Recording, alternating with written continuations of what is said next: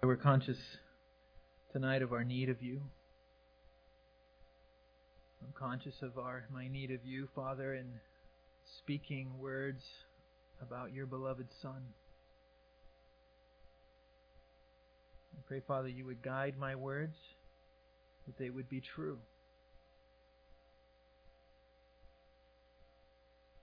And Father, we ask that you would speak to us. And you would conform us into the image of your Son. And we ask this in Jesus' name. Amen. Well, good evening. This is the second session of 7. Last week we looked at an introduction. We had an introductory class thinking about theology of emotions. We kind of set some groundwork for the rest of this series. And so if you haven't listened to that session, you can go online and go to our website and you can get it there. There are some class notes. Just want to welcome those who are watching online as well. There are class notes that are available on our website. You can download them there if that is helpful. Again, our pattern is going to be kind of a threefold pattern as we walk through these different emotions of Christ. We're going to be defining key words. We're going to be observing those places in the Gospels where that emotion is described. And then third, we're going to try to apply what we want to learn, right, together. We're going to apply what we learn to our lives. One of the reasons I emphasize definitions is because I believe in verbal inspiration. And that means that the authors of Scripture were guided by the Holy Spirit even down to the very words they used. What I'm trying to say is that when we look at these specific words in the Gospels that describe an emotion of Christ, we're not just reading the words that the human authors chose to describe Jesus' emotion, but we're reading the words that the divine author, the Spirit of God, chose to communicate to us what Christ is like, and then ultimately, of course, what God is like, since Christ shows us the Father. So we're going to dive right in with defining our key word. Tonight's pretty simple. We only have one word we're looking at, and it's this word that you see right there in your notes, splanchnizomai. Splanchnizomai. This is the emotion. This is compassion. It is the emotion most frequently attributed to Jesus Christ in the Gospels. And so it's a great place to start our study. What does it mean? Splanchnizomai. It means to have pity or compassion on someone. To have one's heart go out to someone, usually because of some perceived need in the person. The word is actually based on the word splanchnon, which is the Greek word for intestines. And so it speaks of this visceral, internal response that we have to someone in need. Of course, the word compassion is closely related to the word mercy, the terms mercy, the term love. These are very closely related words. A.W. Tozer defines God's mercy as an infinite and inexhaustible storage or energy within the divine nature which disposes God to be actively compassionate. I like the way he puts that because it is an infinite and inexhaustible. You can't you can't run out of it. Energy which disposes God to be actively compassionate. B.B. Warfield writes that this compassionate mercy really has two parts to it. There's the internal part, and then there's the outward expression of it. There is an internal movement of pity, and then as he writes, there is the external act of beneficence, the good that is done, the result of that feeling. The word splanchnizomai emphasizes the internal feeling. The word mercy, which comes from the Greek word eleos, emphasizes more the external action that follows the internal feeling of compassion. Okay, so compassion begins, splanchnizomai begins internally, and then it is expressed as eleos, showing mercy on a person in need. What is interesting is that in the Gospels, the word eleos, the word mercy, is never attributed to Jesus Christ. Now we know that in the Word of God, God is clearly a God of mercy. But the word mercy, the word eleos, is never the word that the gospel writers chose to speak of Christ. The word is always splanchnizomai. It's always compassion. It's always an emphasis on that internal feeling that he experienced within himself. And this is the word then that we want to consider together. So let's move from definition now to observation. We're going to spend the bulk of our time tonight here on observation. We're going to be looking at 5 different passages. Now, if you're a really knowledgeable reader of the Bible, you know that we're missing a 6th passage where the word splanchnizomai is used. And I'm skipping that passage purposefully. It's in the Gospel of Mark.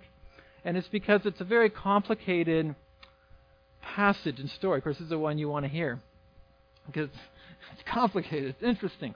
But it's complicated in regards to studying his emotions. So I'm going to skip it. But I'm also skipping it because we're not absolutely sure that this word compassion is the word that is being used. It's a debate. There could be another word. So because I'm not even sure that the word splanchnizomai is used in that passage, we're going to leave it to the side. Is that fair? We're going to look at these 5 passages where we're absolutely sure Jesus felt, and we're told he felt, this emotion of compassion. So turn with me, if you would, to Matthew chapter 9.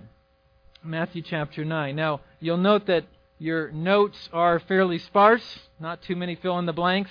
So it's up to you to take good notes. And I'm doing that somewhat purposefully. So I'm going to leave that to you all. 5 passages. First one, Matthew chapter 9. And we're going to begin reading in verse 35. This is the very first time, both sequentially and possibly chronologically, that we read about Jesus experiencing this emotion of compassion. And so we're going to begin right here. Matthew chapter 9, verse 35. Jesus was going through all the cities and villages, teaching in their synagogues and proclaiming the gospel of the kingdom, and healing every kind of disease and every kind of sickness. Seeing the people, he felt compassion. There's our word, splanchnizomai. Felt compassion for them because they were distressed and dispirited like sheep without a shepherd.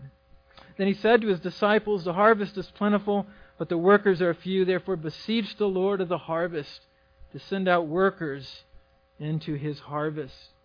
And so in verse 35, we see that Jesus has been traveling from town to town, village to village, city to city, ministering.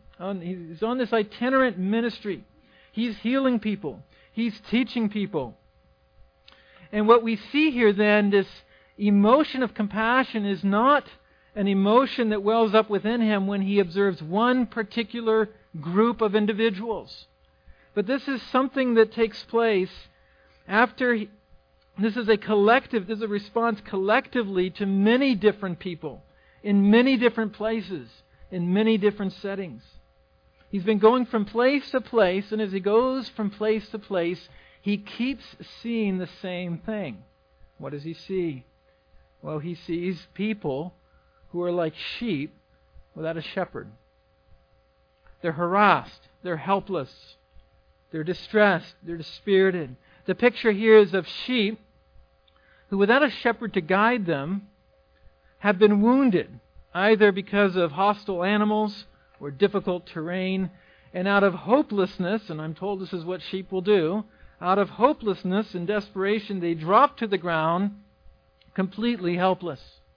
They're so beat up, they're so turned around, they're so lost that they just lay down and they give up. And Jesus is looking out on all these different people from town to town, village to village. He keeps seeing the same thing. People who have given up. People who are lost spiritually. He sees widespread need, overwhelming need. Thousands upon thousands of people without a shepherd, spiritually wounded, hopeless, in need of care and healing, salvation. And it was this scene that evoked within Jesus' heart compassion. And what we see here is that Jesus' compassion knows no bounds. You could write that down. It knows no bounds. It knows no limits. Jesus' compassion is never overwhelmed. He has an enormous capacity for compassion. I don't know if it's like this for you, but I know it's like this for me. There's a tendency in the face of overwhelming need to dismiss it, to ignore it, to turn away from it because there's nothing I can do about it anyway. And so I need to get it out of my mind. But this is not the way Jesus responds. His heart is stirred within Him. We see that this capacity, we also see in Jesus here capacity to look beyond the merely physical. I know for you and for me, I think this is a human trait. We tend to look at the human. We look at the visible. We look at the outward appearance. But here Jesus Christ is able to look beyond the physical needs, and He sees their spiritual needs. When He speaks of sheep without a shepherd, He's particularly thinking of their spiritual distress. And it was primarily their spiritual condition that evoked within Jesus this feeling of compassion. What does Jesus do? What does this feeling of compassion cause Him to do? Well, what's interesting is it causes Him to ask His disciples to pray. It's very interesting. I mean, here's the Son of God. But in the face of overwhelming need, He calls on His disciples to pray for more workers. And I believe this is instructive for us. The need out there is great. And it's beyond the capacity of any single human being. But Jesus instructs us here to plead with God for more workers. Presumably, the disciples did pray. And in the very next chapter, we find that the disciples end up being the answer to their own prayer, as Jesus sends them out, 2 by 2, into the surrounding villages to preach the gospel, to heal the sick. And so what do we do when we are faced with overwhelming needs? The millions of people who don't know Christ. The millions of people who've never heard of Christ. The millions of people who daily experience oppression, some form of oppression.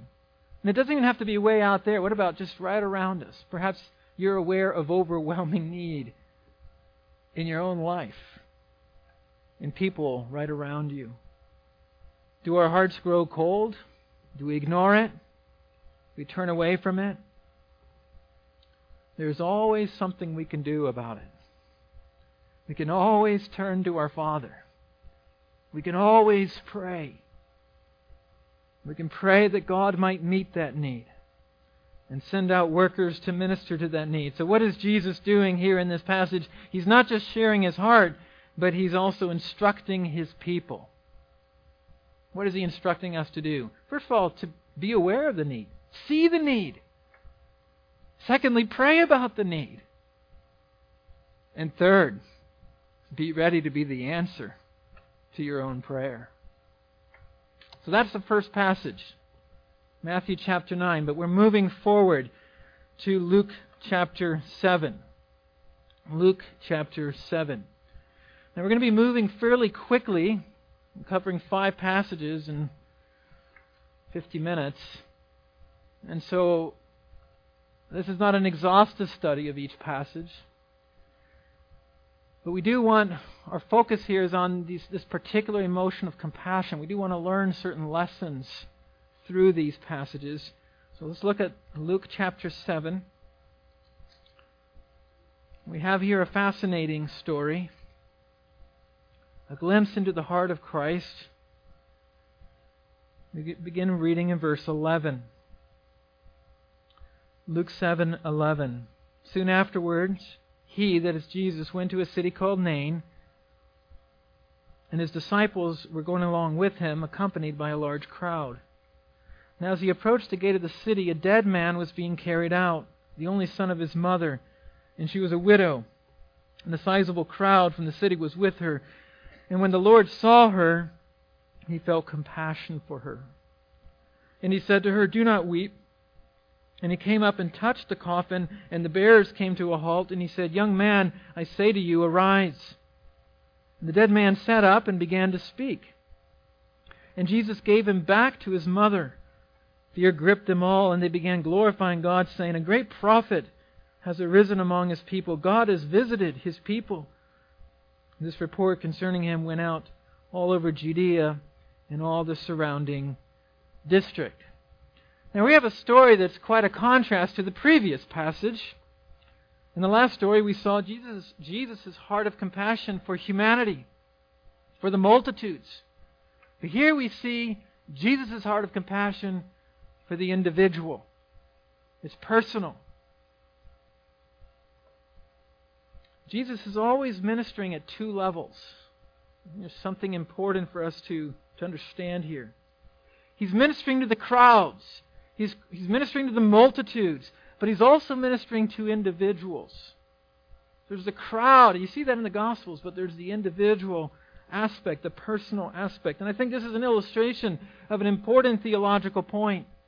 You see, God so loved the world that He gave His Son. So on one level, God has love and compassion and mercy for all people. He makes provision for all people. And He calls all people to repent and receive mercy. But on a deeper, more intimate level, God loves and shows compassion and mercy to individuals in a very personal way, meeting their individual needs. God is aware of the needs of the almost 8 billion people on the face of this earth. He's aware of them. But He's also aware tonight of your personal needs, my personal needs, individually. He's aware of it all collectively. He's aware of it all individually. He's a personal God. But I also want you to note in this passage one other aspect of His compassion, and that is that not only is His compassion personal, but it is unsolicited. It is unsolicited. It is unasked, and it is spontaneous. This is a fascinating, really, story, because Jesus sees this woman, and He knows what this death means to her. He knows the condition that she will be left in with no one to provide for her. And He sees her and has compassion on her. He speaks comforting words to her, and He acts on her behalf for her good. We're not told that the widow says anything. You notice that? The widow never says a word. And Jesus moves with compassion. He's aware, and He acts. What a beautiful picture there of the heart of Christ.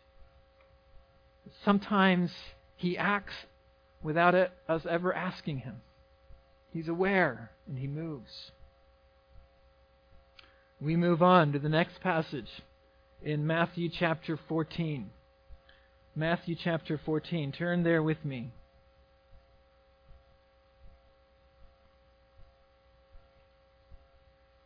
How are we doing so far? Doing all right? I'm moving fairly quickly, but this is a survey of an emotion. And I want to put the pieces together and then bring it together for us at the end. Matthew chapter 14, and we're going to begin reading in verse 13. And the narrative is quite long. I'm going to cut it short. I assume you're aware of these stories. I'm not going to read the entire story, but here, beginning in verse 13 of chapter 14 of Matthew. Now, when Jesus heard about John, He withdrew from there in a boat to a secluded place by Himself. And when the people heard of this, they followed Him on foot from the cities. And when He went ashore, He saw a large crowd and felt compassion for them and healed their sick. And when it was evening, the disciples came to Him and said, "This place is desolate, and the hour is already late, so send the crowds away, that they may go into the villages and buy food for themselves." But Jesus said to them, "They do not need to go away. You give them something to eat." And we know how the story goes on. Jesus provides. He works this great miracle, and He provides a meal in the wilderness for these 5,000 people, not counting women and children. But the context of the story is crucial to understand. Jesus is grieving here. Look at verse 13. Now when Jesus heard about John, what had he just heard about John? You look at the previous passage. He had heard that John had been beheaded. He had been killed by Herod in a terrible way. And John, you have to understand, is Jesus' cousin, at least a distant cousin. He's family. So this would have hit Jesus very personally. But it hits him personally not just because he's family, but also because John is the forerunner. John is the one who's gone before Jesus to prepare the way for him, calling the Jews, the Jewish people, the Jewish nation to repentance, so that when Christ comes, the Messiah comes, they might accept Him and receive Him. And so this is very hard on Jesus. And He wants to be alone. It says it right here in our text. He withdrew. He's grieving. When we grieve the loss of a loved one, we don't want to be in a crowd. We want to be alone. We want to be with those who are close to us. And this is the way Jesus is feeling. Mark's Gospel has the same story.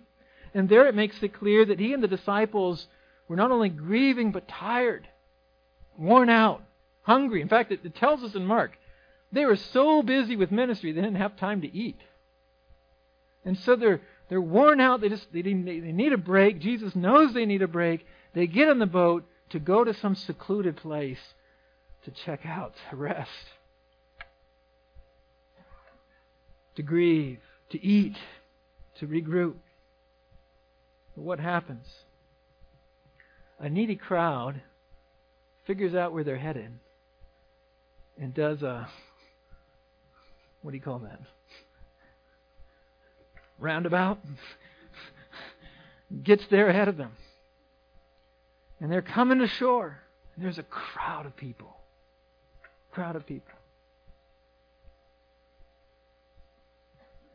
This would be a little bit like maybe having had a long, hard day at work, maybe a long, hard week at work, and coming home with plans to relax, only to have your spouse greet you at the door with consternation that a water pipe has burst and there's water spewing everywhere in the house. Or maybe you moms had a difficult morning with the kids. They're finally settled down for a nap. You've made yourself some tea. You found the chocolate stash. And you're about to sink into your comfy chair when the Amazon worker rings the doorbell. And you freeze. Only to hear a cry in the back. A young child in need of help. And all your hopes for a quiet hour evaporates. Or maybe you students. I've got to pick on you students. You've had a long, hard week of studies. Lots of assignments. It's been tough. The life of a student is hard, is it not? And you're thinking about a relaxing game of volleyball. Friday afternoon. And on your way to the volleyball court, your phone rings and it's your brother or sister. And they need to talk. They're struggling. They've got a lot on their heart. They need a listening ear. Well, what emotion are we trying to suppress in those moments? What emotion? Frustration? Disappointment? Anger? Self-pity? But what emotion spills out of Christ when He sees a crowd who has preceded Him? Compassion. Splanchnizomai. Doesn't get frustrated. Doesn't get angry at them. Get out of here. This is my break. Doesn't feel sorry for himself. But he feels compassion. Their need stirs something up within him. It's what naturally spills out of him, even when faced with the most inconvenient situation.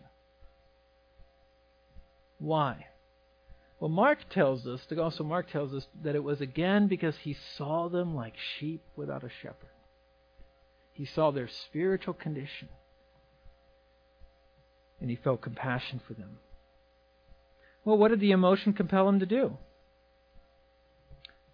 To move towards them, to start healing their sick, to start teaching them what is true, and ultimately to miraculously provide bread and fish, food for all of them there in the wilderness.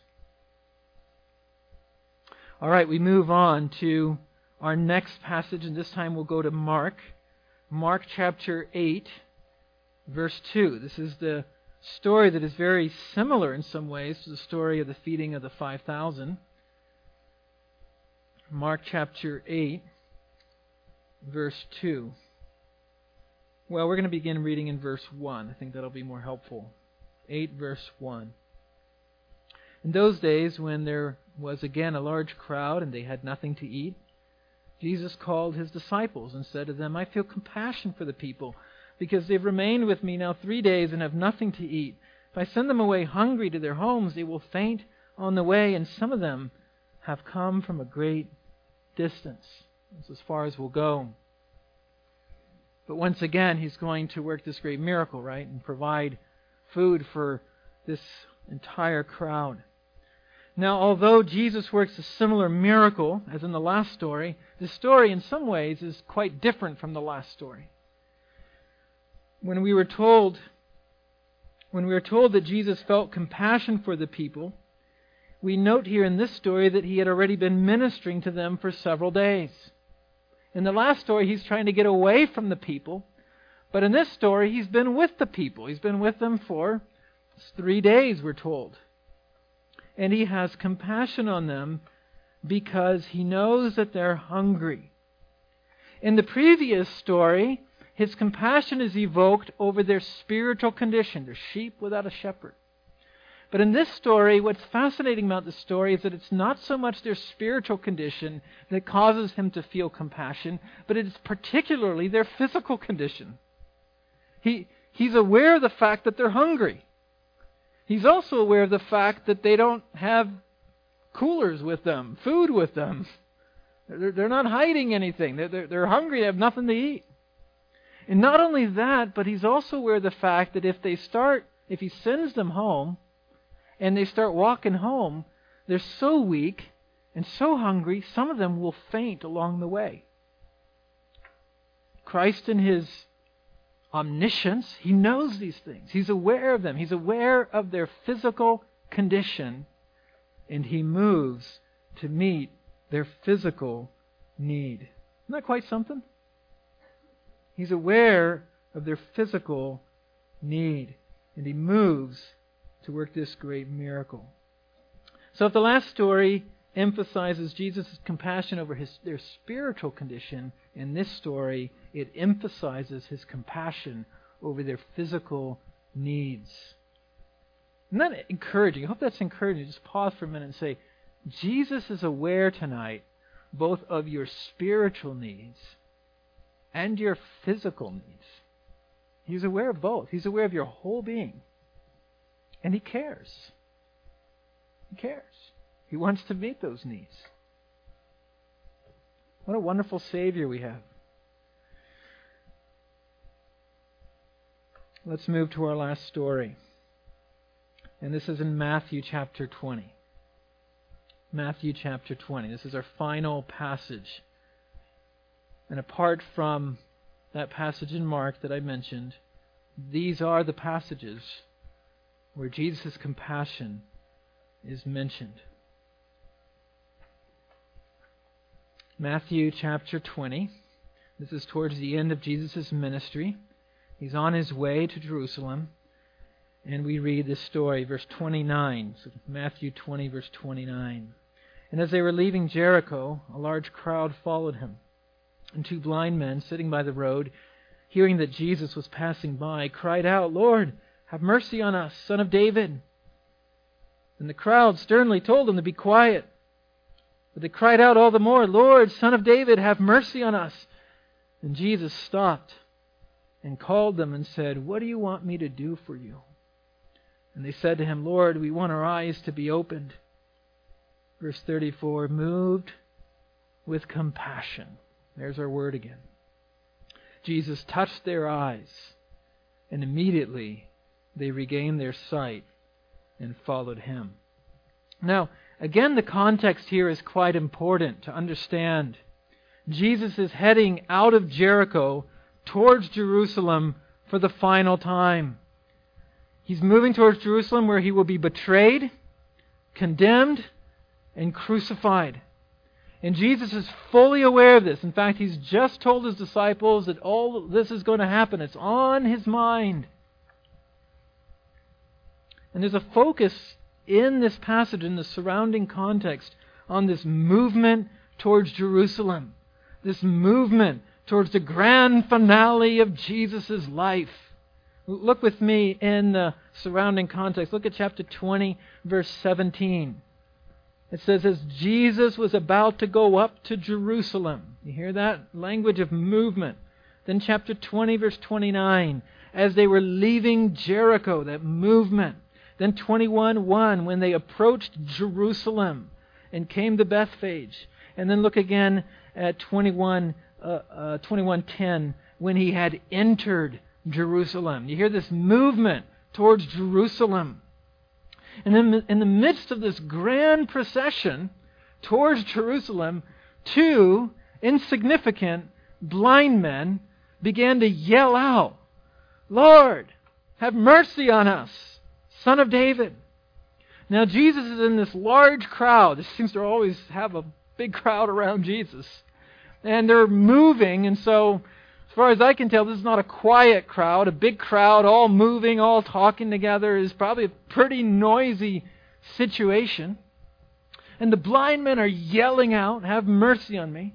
And people are yelling back, shut up. And everyone's yelling. They're yelling even louder. And so this is quite a, what's the word, cacophony of sound.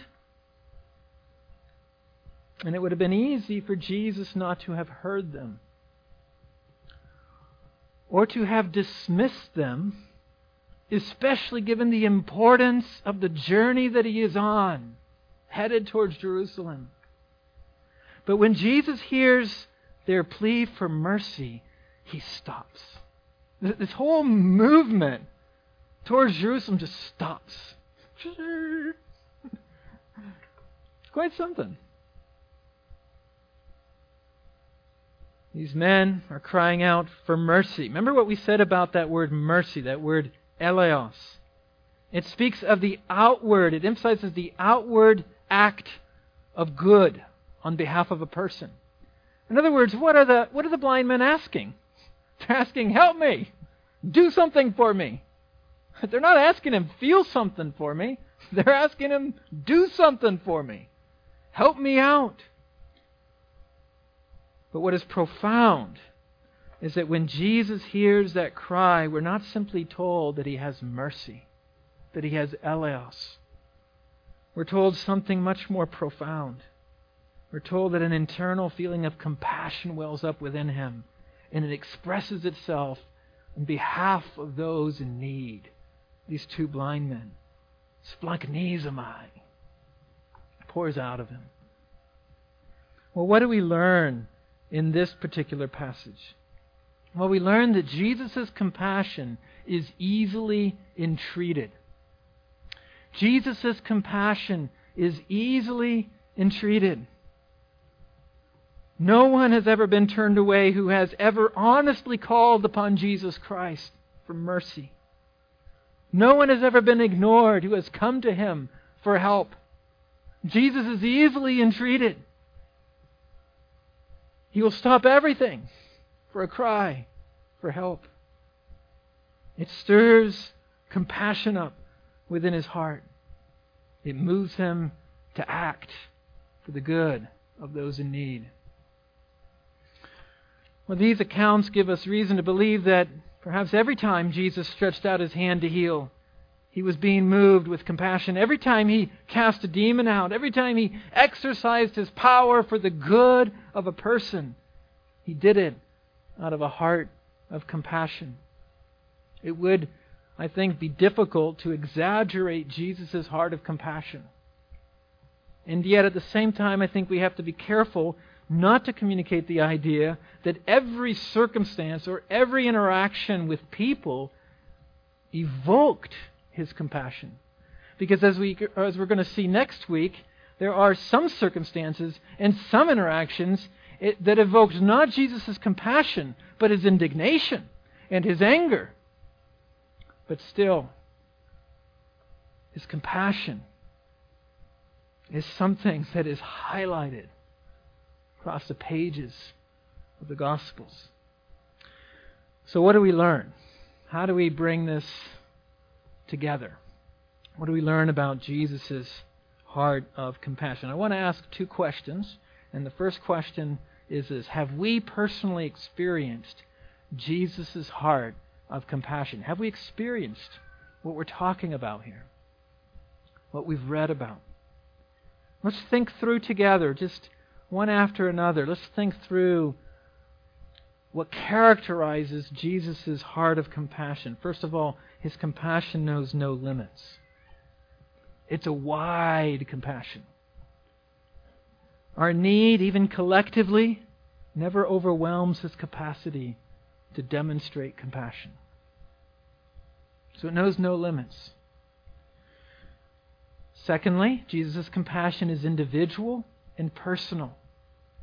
He cares not just for humanity in general, but He cares about individuals. He cares about people in real circumstances, in real life, with real struggles.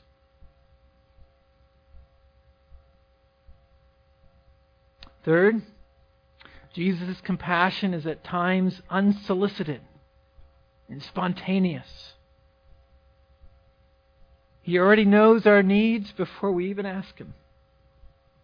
The greatest example of this is, of course, demonstrated at the cross. The book of Romans tells us that even while we were yet sinners, while we were still in this state of sin, before we even wanted Christ, before we were even interested in Him, before we even desired Him, He died for us. He had compassion on us. He had mercy on us. Fourth, Jesus' compassion is what naturally comes out of Him in the face of need. No matter how inconvenient. You bump into Jesus, out spills compassion. In the face of need, even inconvenient need, compassion is what is easily triggered.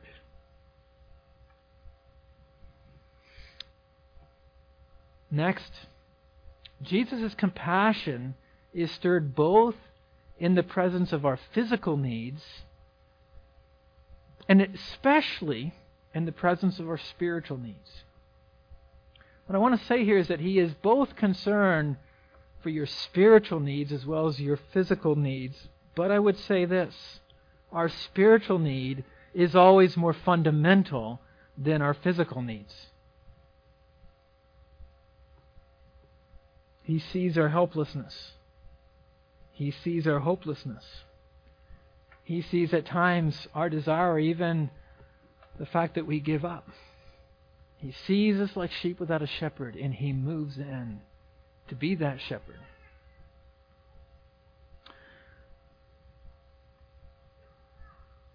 Next, Jesus' compassion is easily entreated. Easily entreated. Even by the most insignificant people. Doesn't matter who you are. Doesn't matter how important you are. Doesn't matter the connections you have. You cry out to Jesus Christ for mercy, and He has compassion on you. It stirs compassion within His heart. There's no one, I want to just say that, there is no one who's cried out for mercy who has ever been rejected by God. There's no one. When we cry, Jesus has mercy on us. And He responds, and He acts on our behalf. Next, Jesus' compassion always moves Him to act. And you'll note that there's never a passage that just says Jesus felt compassion and then boom, nothing happens. Blah. it just dissipates. Every time he felt compassion, it moved him to act. It moved him to do something. It moved him to say something. It always moved him to act, though, for our good. For our good. Remember what we said last week about the purpose of emotions. God gave us emotions in order to energize our actions according to God's will. And you see that time after time in these passages.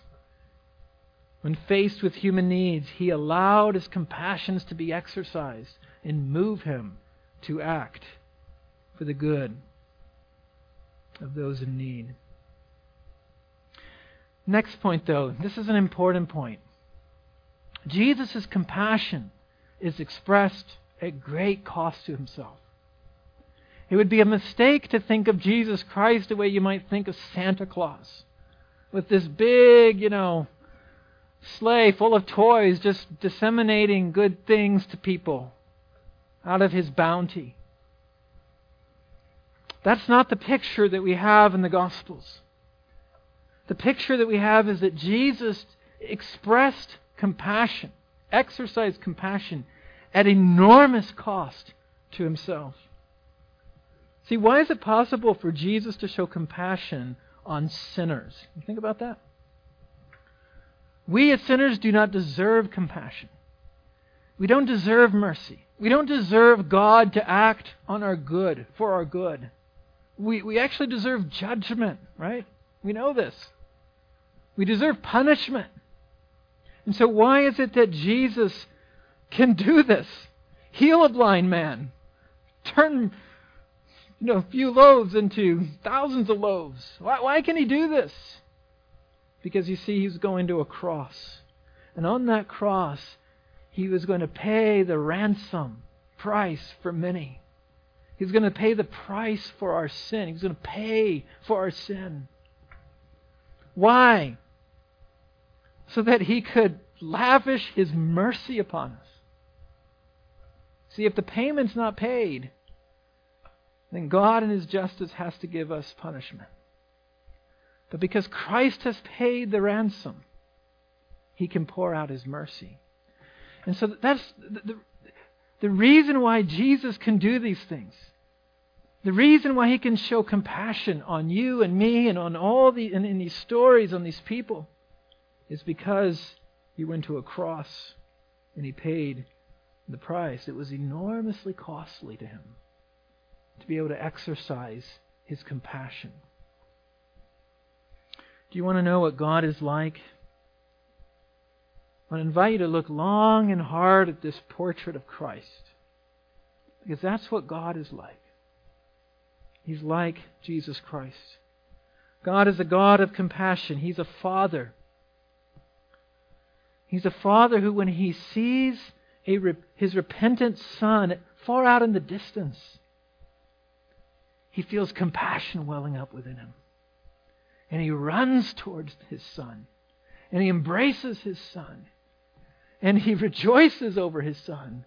And He forgives and restores His Son. That's God's heart of compassion. This is our God. Have you experienced His heart of compassion? That's the first question. Have you experienced that? Have you cried out for mercy? Have you experienced forgiveness? But the second question I want us to think about tonight is this question here. Do we exercise a heart of compassion towards others? Because really these stories, these passages that we've looked at, these 5 passages, they're both an encouragement for us to experience and learn about Jesus' heart of compassion, but they are also there as a call to imitate Christ's heart of compassion. Indeed, it's only those of us who have experienced His heart of compassion who are able to express and exercise a heart of compassion for others.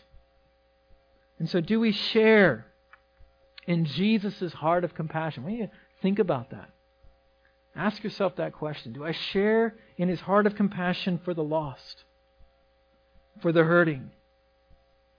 Let me ask you this question. What is it that rises up within us? I'm going to include myself because I'm in the same boat. What rises up within us when faced with the needs of others? What comes to the surface? Especially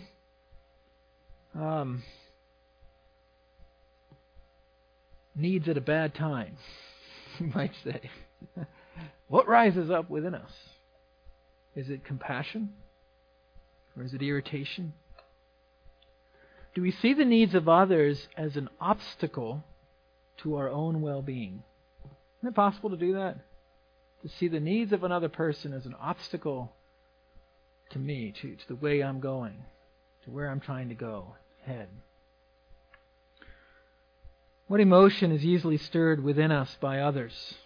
What comes quickly to the surface? Ask yourself this question. Are we easily entreated, even by people we might consider insignificant? Is compassion within us easily entreated when it's asked, when it's called upon? Show me mercy. Are we stirred in our hearts over people's spiritual condition? Well, you see, as God's people, we're to imitate our Savior by being a people full of compassion, are we not? But it's important that we realize that it's possible to be very religious and have a very hard heart towards people. We can be like the priest and the Levite, who when they saw that man half dead lying in the middle of the road, beaten up, stripped of everything, walked as far around him as possible, not to get involved, not to get sucked in, not to become unclean. But Christ calls us to be like that Samaritan, right? Who, when He comes upon this man, we are told He felt compassion. Splanchnizomai. And He bandaged his wounds and set him upon his own beast and took care of his needs, even at personal cost to Himself. You see, Jesus is calling us to be like Himself. Robert Law writes, "The man who can witness human want or suffering and pass by on the other side may be very religious in some way, but it is not Christ's way. He is not a Christian." Those are sobering words, aren't they? And so we ask ourselves tonight, are we Christians? Are we Christians? Have we experienced Jesus' heart of compassion for us personally? Have we experienced it personally? His heart for us? And have we been transformed by Christ into men and women of compassion for others? I love these words by Charles Wesley. They're a prayer. And I invite you to pray this prayer as I read these words. Love divine, all love excelling. Speaking of Christ, joy of heaven to earth came down. He came down to this earth. Fix in us Thy humble dwelling. Christ, come, live within us. All Thy faithful mercies crown. Jesus, Thou art all compassion. Pure, unbounded love Thou art. Visit us with Thy salvation. Enter every trembling heart. Let's close in prayer. Father, this is our prayer. That You would visit us tonight with Your salvation.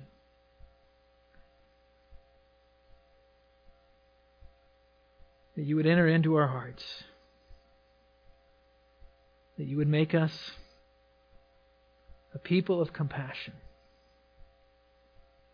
And we ask this in Jesus' name. Amen.